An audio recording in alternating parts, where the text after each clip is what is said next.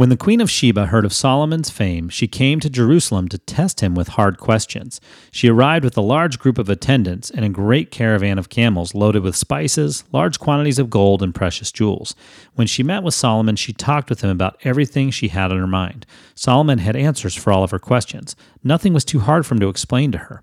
When the Queen of Sheba realized how wise Solomon was, and when she saw the palace he had built, she was overwhelmed.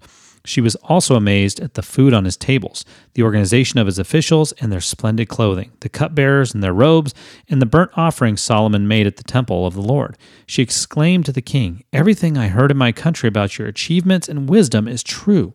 I didn't believe what was said until I arrived here and saw it with my own eyes. In fact, I had not heard half of your great wisdom. It is far beyond what I was told. How happy your people must be. What a privilege for your officials to stand here day after day listening to your wisdom. Praise the Lord your God, who delights in you and has placed you on the throne as king to rule for him. Because God loves Israel and desires the kingdom to last forever, he has made you king over them so you can rule with justice and righteousness." 2 Chronicles 9, 1-8.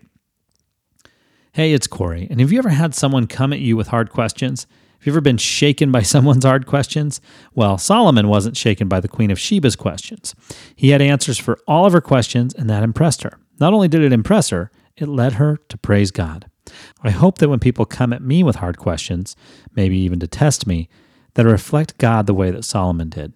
Our lives can be a powerful witness to those around us. I want others to see God at work in me, and I hope you do too. Have a blessed day.